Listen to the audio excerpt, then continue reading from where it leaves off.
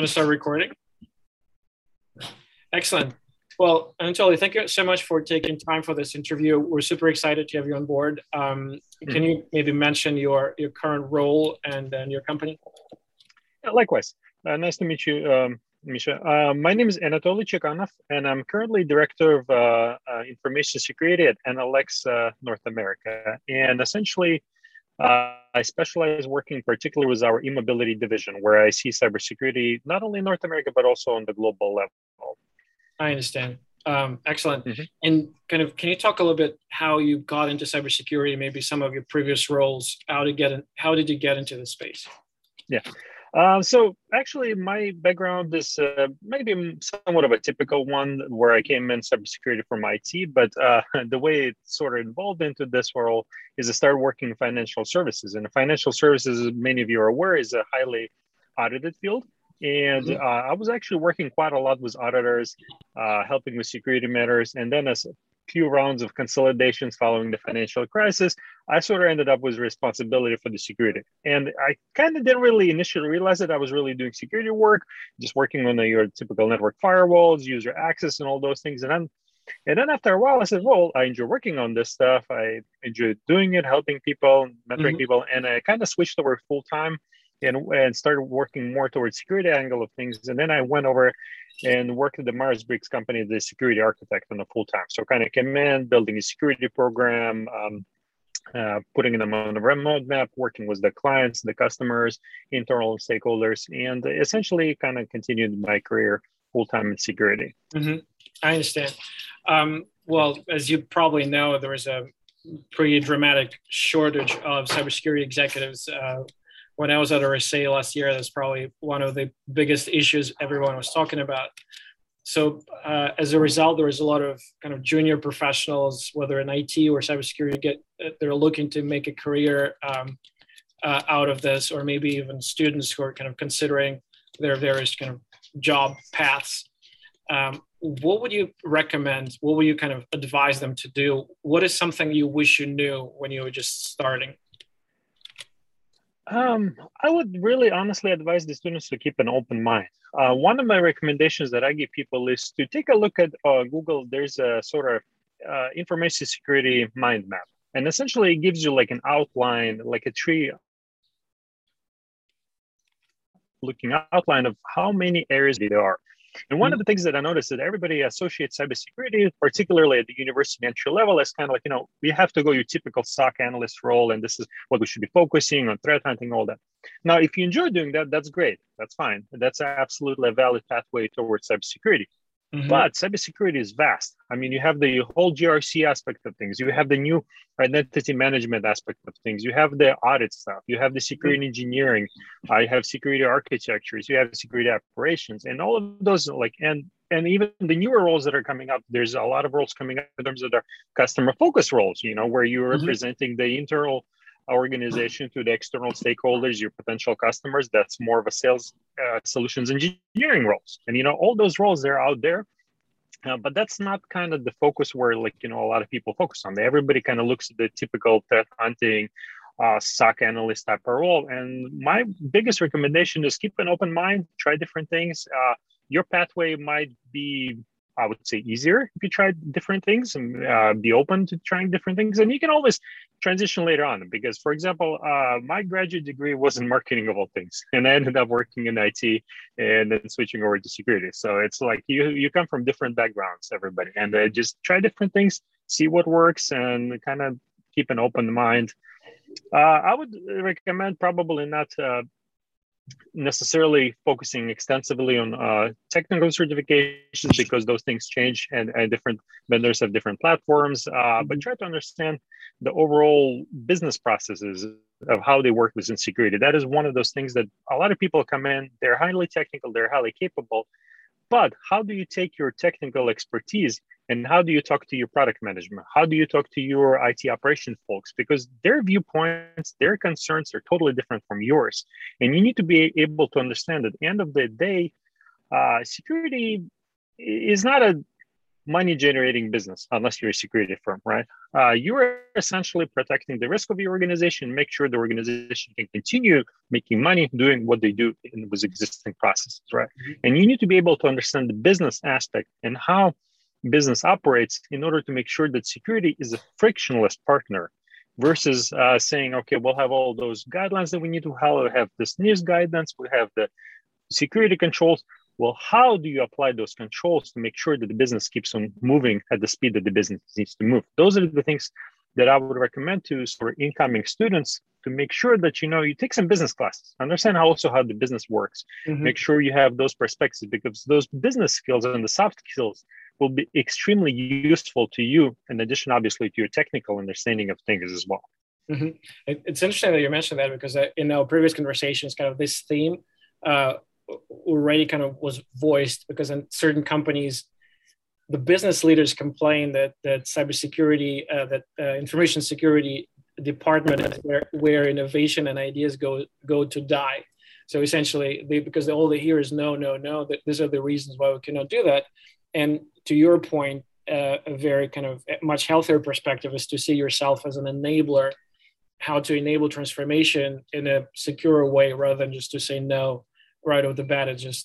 It would be too exposing. Kind of dismiss any new initiatives with this regard. So it's actually very interesting, because it seems like it's a recurring theme, how to make cybersecurity as a function in a business, in a company, enabling rather than preventing or stopping, and kind of innovation transformation. That's super helpful. Also, I'm wondering, because there are certain themes that are kind of top of mind for a lot of professionals, like, ransomware is probably one, migration to the cloud. But from your vantage point, if we look kind of into the future, if you have like this crystal ball that you could see what would keep people up at night 12 months from now, what will be kind of your top 3 emerging challenges or emerging threat vectors or issues that you see will keep people preoccupied, 6 months from now, 12 months from now? Yeah. One area that I think they came up strongly this year, obviously coming from this whole Log4j thing, is software bill of materials. Really, a lot of people and the companies, they've built their processes entirely on utilizing software components they don't necessarily know, they don't necessarily understand. And it was clearly demonstrated over the last period of time is that you cannot rely on open source maintainers to kind of to do their thankless job essentially for free all the time.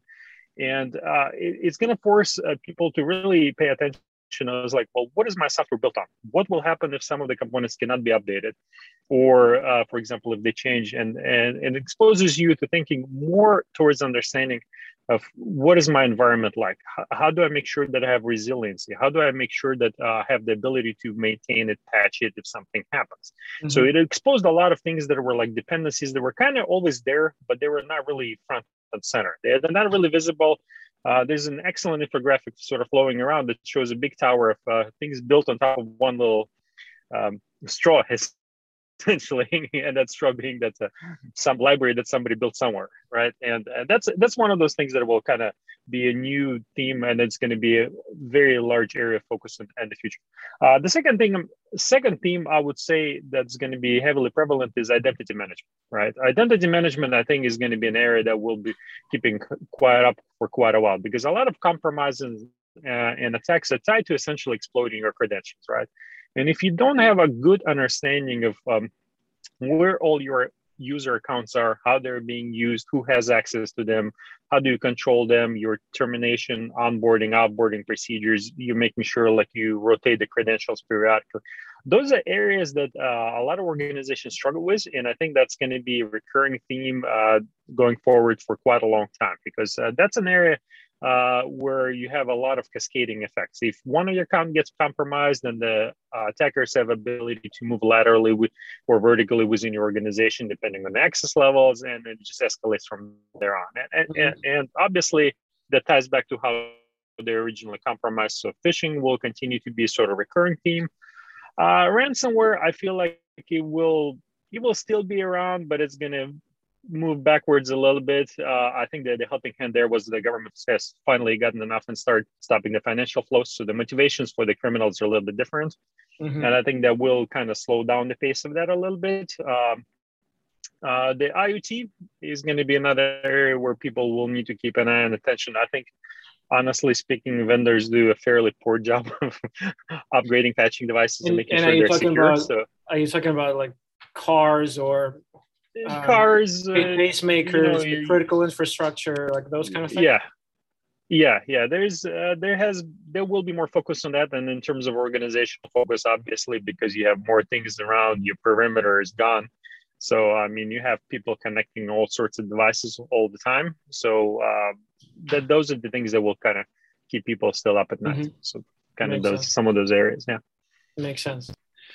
Well, kind of switching gears a little bit, I just want to ask for your feedback on Affinia. Well, I'm super psyched right now. We have just over 1,400 members. So we're pretty excited about the growth, but we continue not to take it for anything for granted. I want to make sure that we're building not just an audience, but also a community.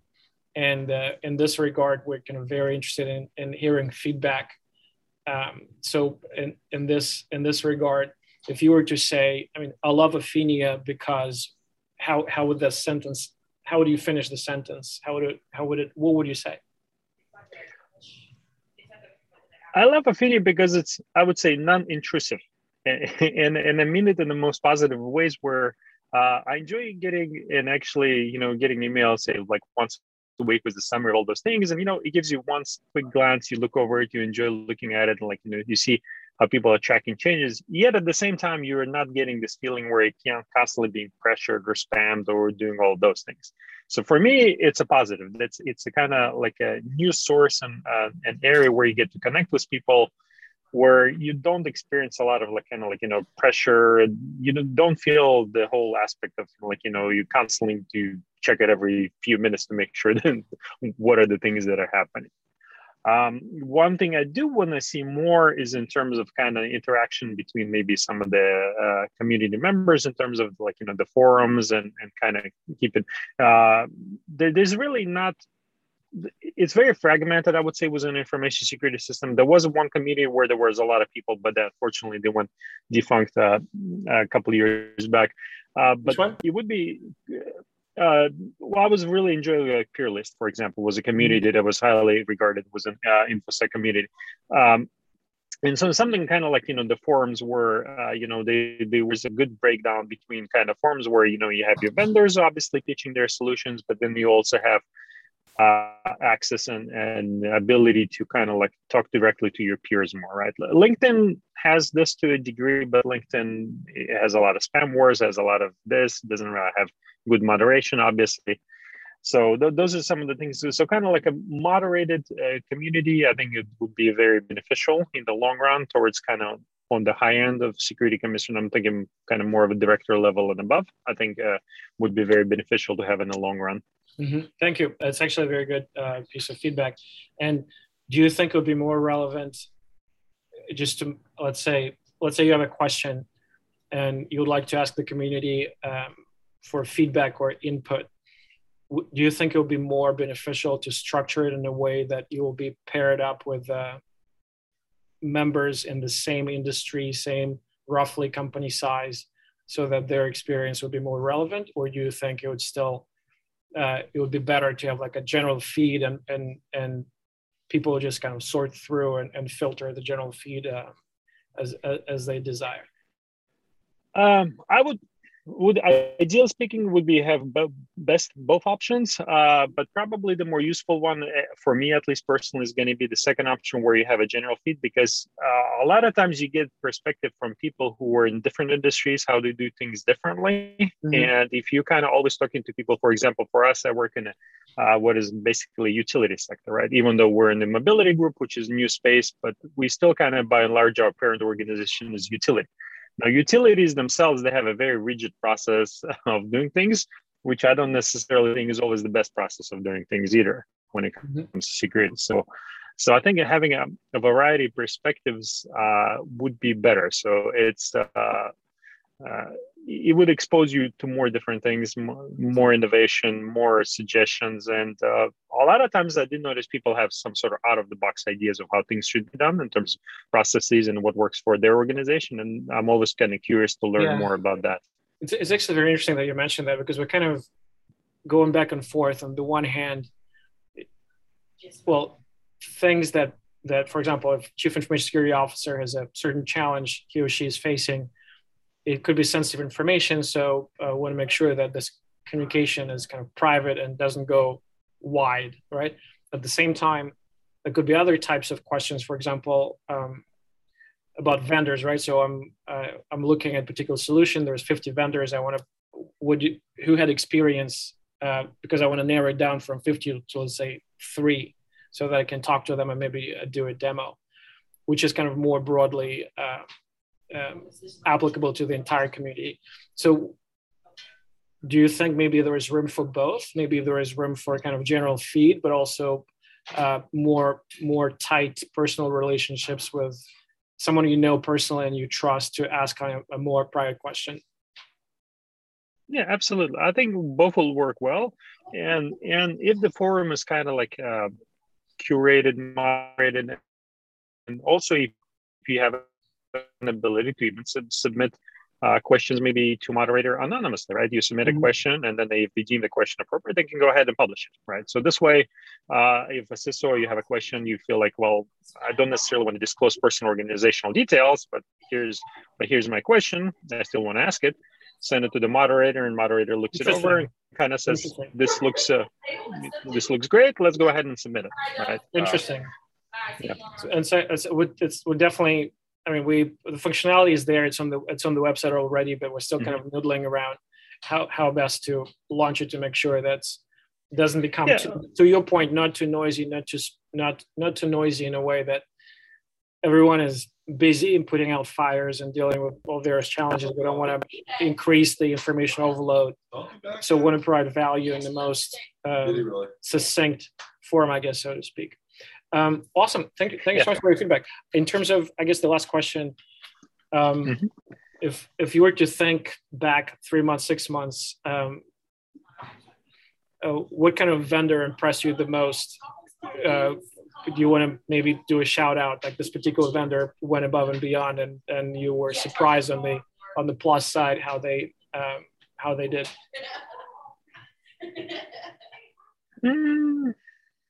Yeah, that's actually a very good question. Okay, well, if nothing jumps on you, I guess I'll switch the question a little bit, because we talk to CISOs a lot, and the last mastermind that we had, we got pretty strong reaction when the topic of interaction of CISOs and vendors was discussed. One of the participants said that they haven't picked up the phone in many years. They really kind of despise being hunted by. They're getting multiple emails, even if they have tried to unsubscribe. So from that perspective, what do you think, if you were to interact with a vendor, what would be the optimal set of steps from your perspective?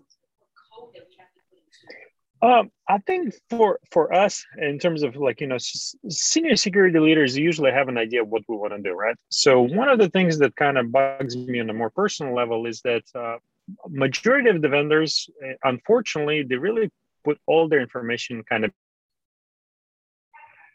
behind paywalls, right? You have information, seeing what they're presenting, right? So it's more of a I do a lot of research, but I go in, I have to go register, fake the registration so they don't spam me to death. And all of those steps kind of feel like an unnecessarily aggregation, particularly because everything is hidden. The pricing is hidden, how the product works is hidden, the demos are hidden, you get all sorts of power slide decks and all that stuff. So I think that's one of the major frustrations as a security professional is you really don't have a lot of time to deal with. I'm one of those people where I will at least briefly look at the emails. I don't necessarily blindly just hit delete button. I know some people just hit delete. So I do take a look at the emails. I occasionally come across some decent sales pitches, where they say, look, we apologize. I don't necessarily know if this and this and this works, but here's our solution. Maybe go take a look at the link and all that stuff. So occasionally that does work. I mean, I do pay attention to that.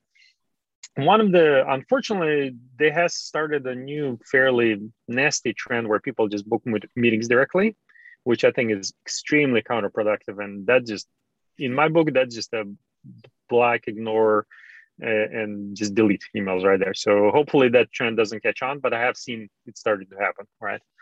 So when you say like calendar invite without any previous communication? Yeah, basically, yeah. That's it's a new trend that hasn't really been that there, but for sure has started happening more frequently, I would say. But I would say kind of, just kind of open it as like a saying, we don't know about your environment. We're not sure, like, it's like, is it relevant or not for you? But if it is relevant, here's some information, make it information sort of easily accessible. And I'll go ahead, and if I like the product and if it's what I need for, I'll go ahead and submit my details. I'll talk to you guys. I mean, I enjoy learning about new products, but just kind of makes sense. If you provide something of value, then if you give instead of asking constantly, that makes a lot of sense. Yeah, awesome. because we get the invites all the time. Give me 30 minutes that day. Give me 30 minutes on that day. Well, I don't know you. I haven't talked to you. And it's like, I mean, I don't. And the worst part is that I don't understand what is the value proposition most of the time, right? So you're hiding the value proposition, and you're hiding it till the time you talk to me, right? And what's my incentive to take the meeting if I don't even know what your value proposition is, right? It's this logical misstep of sales expectations and what we're looking for. And I perfectly understand that the sales development job is very busy. I mean, it's like demanding, and I've done that sales myself before. You have a degree in marketing, so you early career, and I know how tough it is. Right. Well, you have a degree in marketing, so I think you have it from both perspectives, right? Yeah, so I understand it, but just be upfront about your value. Say, look, we're doing this and this. We're a SaaS subscription service. This is our value. If it's relevant to you, let me know. If not, or have some sort of yes or no buttons on your emails. That makes a lot of sense. For goodness sake. I mean, that's my wish list. I mean, yes, no, that would just make life so much easier. Yeah. Absolutely. Well, Anatoly, again, thank you so much for taking the time for this. I think it was awesome. I certainly, as I mentioned, we'll post it shortly on our YouTube channel, and certainly hope we'll see you again soon.